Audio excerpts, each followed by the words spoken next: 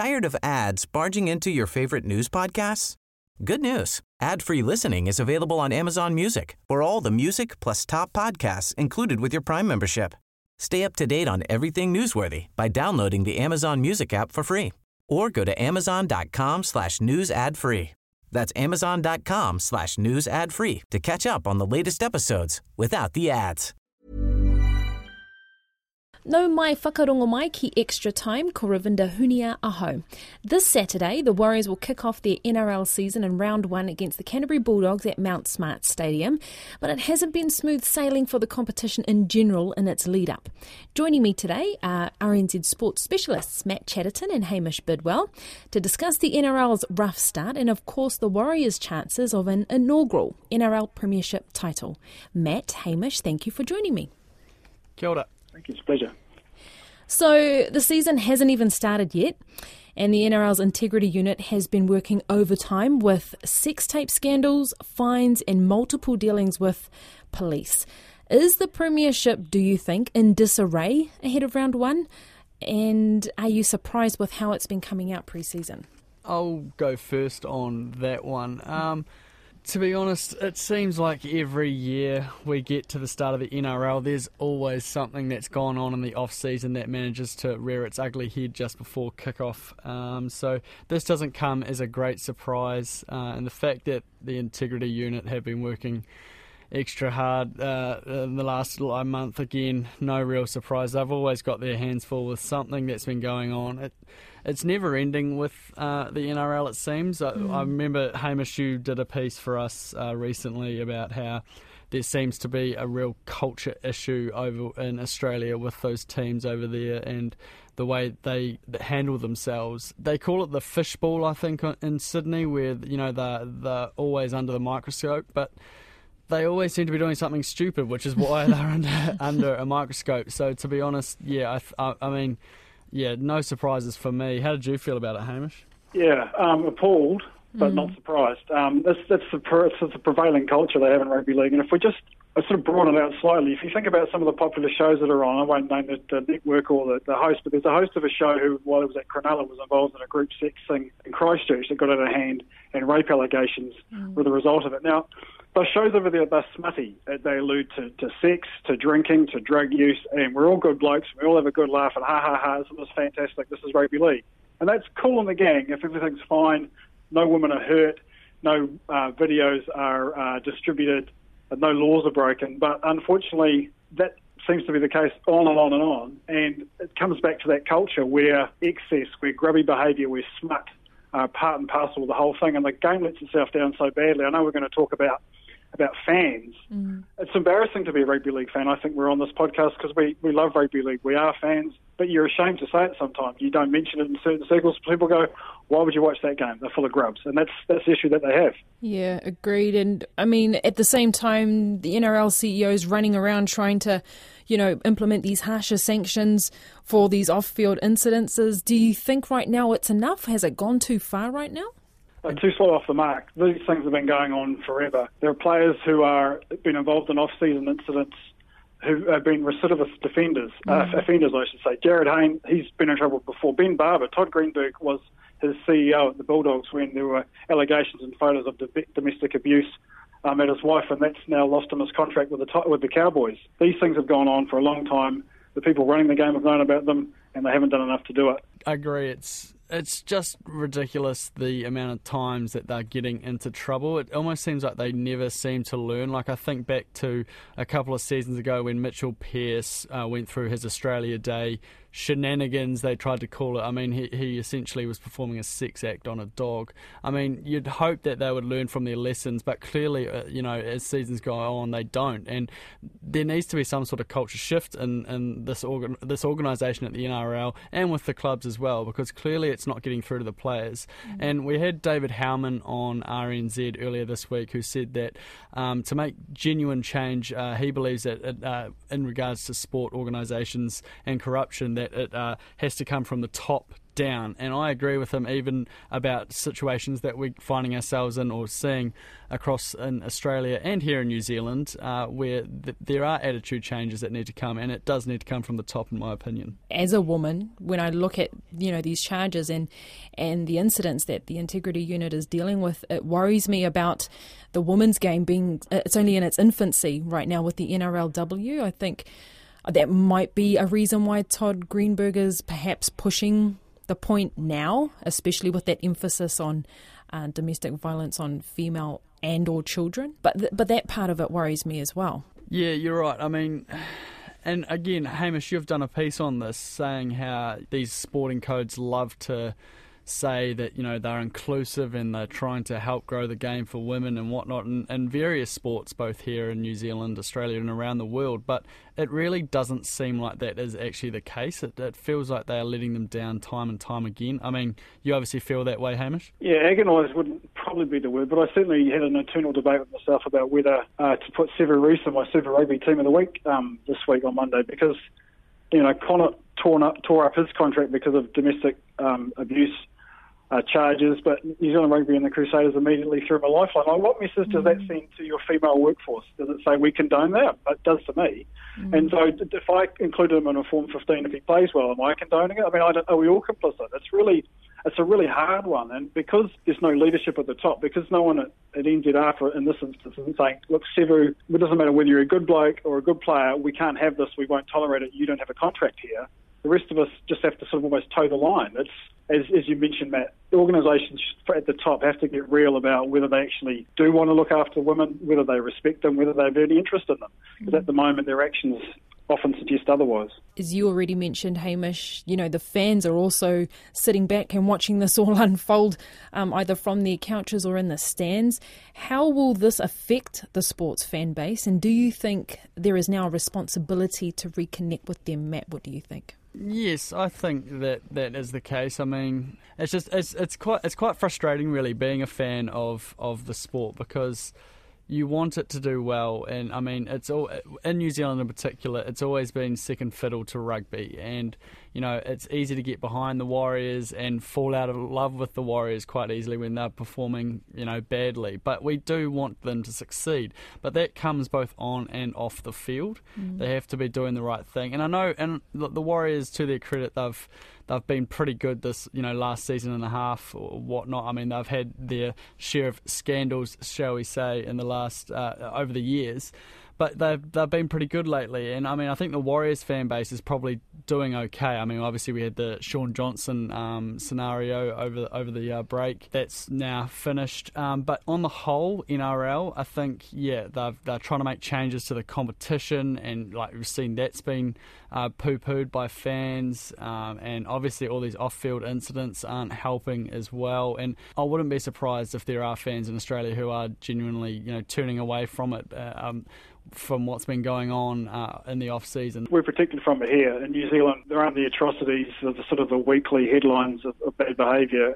I think the clubs in Australia probably have some work to do, and I'll be interested to see what crowds are like here, there I should say. But in New Zealand, there's that hardcore that support the Warriors, and then there's everyone else who jumps on board when the team plays well. So, I mean, if the team play well, people will be interested in rugby league, and if they don't, it'll just sort of pass by with barely a murmur, and we'll talk about rugby and whether the All Blacks are going to win the World Cup, etc. Yesterday, we found out there was a suspension with the Warriors this week with Isaiah Papali'i out with a drink driving offence. Now, Cameron George, the CEO of the Warriors, has said that it was a low rate offence.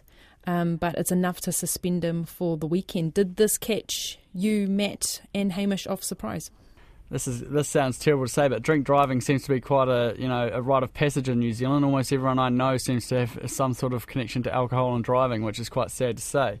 So, I mean, that's probably quite a big societal issue we've got there going on with drink driving. I understand it was after an event. He decided to drive home. Obviously, you can't condone that behaviour. But, I don't know the full story behind what happened. Yeah, he probably does deserve to sit out the week, to be honest.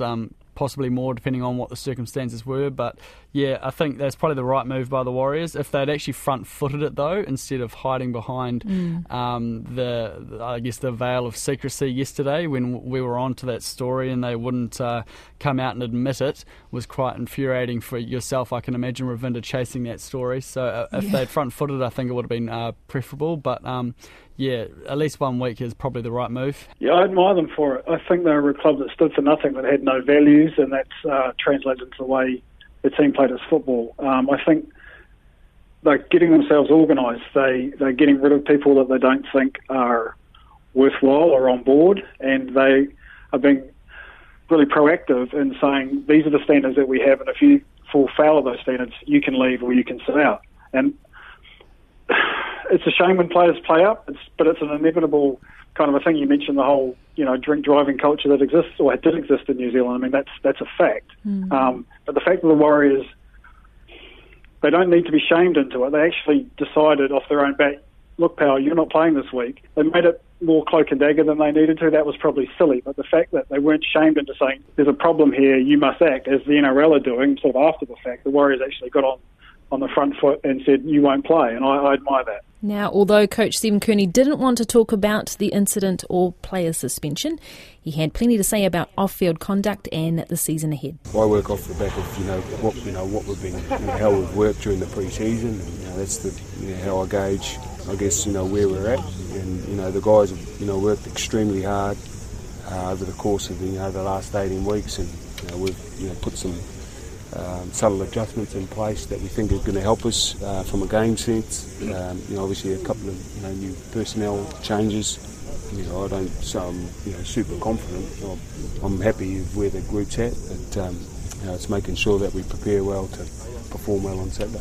I think probably the players would be the best people to ask about that. I just don't want I know what works at a footy club, and I've got a pretty good idea. I think what works at a footy club, and if you're carrying on like an idiot, then it doesn't work. And so that's probably my biggest teaching or lesson to the lads, away from the footy field is about being sensible, and we have a certain responsibility in the community, making sure that we do the right thing, and it's not that hard. The side are without a few key members, namely Shaun Johnson leaving, Simon Mannering retiring, Isaac Lucas injured from his shoulder operation. So we'll start with you, Matt. We've got our new Australian player stepping into Shaun Johnson's shoes, Adam Keighran. Can he get the job done, do you think? By all accounts, from what I've read and seen of the pre-season, it sounds like he's a pretty safe pair of hands there in the halves with Blake Green. I guess what will probably be a challenge is actually keeping Green fit for the season, because by the looks of it, if he goes down, we are very, very shallow in depth, shall we say, in the halves. So I think Adam will do okay. We'll see obviously on Saturday. Is it Saturday the first game? Mm-hmm. Yeah, at Mount Smart. So I think he'll be all right. I don't want him to just try and be Shaun Johnson. If he just does his core role well, I think he'll go well for the Warriors. It looks good on paper. Like, aside from Johnson, who in my opinion was overrated, was probably is actually looking quite good. So I'm confident they'll actually do quite well against the Bulldogs this weekend. Mason Lino is a big omission for me. I wasn't a Johnson enthusiast. I thought he was an impediment to success. Agreed. His attitude smacked of all the things that were wrong with what the Warriors had been, and he was the antithesis of what Kearney and Cameron George are trying to create with Brian Smith. So I'm glad he's gone. Mason leaving, that was a real blow. I think they should have fought hard to keep him. I don't think they're adequately served in the halves with Keighran coming in. Doubly so with Isaac Luke being out for a bit with his shoulder injury. I wouldn't be surprised if Tohu Harris ends up at 6 at some point. I think that might be a decent stopgap measure. He's a big body, good defensively, not the best hands and not a kicking game, but he won't make any mistakes. And I think that's something that Kearney's teams are often known for. He's a big completions man. He likes to play in the right area of the field. And Johnson was he brought brilliance, but he also brought errors, and they undid a lot of the work that Kearney's game plan was around. So as long as Keighran can carry out the game plan Kearney wants, he'll hopefully go okay. I do think their issue is going to be up front. I think James Gavitt is a big loss. I don't think they're going to go forward enough, and that's where halves and hookers and things like that really get put under pressure. I just want to also raise on the Johnson thing and sort of touch on something more Hamish said. I totally agree with what Hamish said about Johnson. Going to press conferences with him for 2016 and 17 and 18 a little bit while I was there, he was the epitome of pain in the ass, to be honest. You'd go to these conferences and he would just walk in with an attitude, and you just knew that you were going to go up against it the entire time you were there. And I totally agree with what Hamish said. He was everything that Stephen Kearney and Cameron George didn't want. So I think that is probably a blessing in disguise that he has disappeared. I saw Stephen Kearney on television this morning, and again we'll leave out station and host names, and he was asked the question, are you going to miss Shaun Johnson? Are the Warriors going to miss Shaun Johnson? He ducked and dodged that question with everything he had, but he did not shy away from saying how much is the opposite for Simon Mannering. I did love him one day. I would have reached out and kissed him the night he said, "You got what you wanted," after the first Westpac Stadium. I was euphoric. I used the quote as my intro for my story that I wrote that night.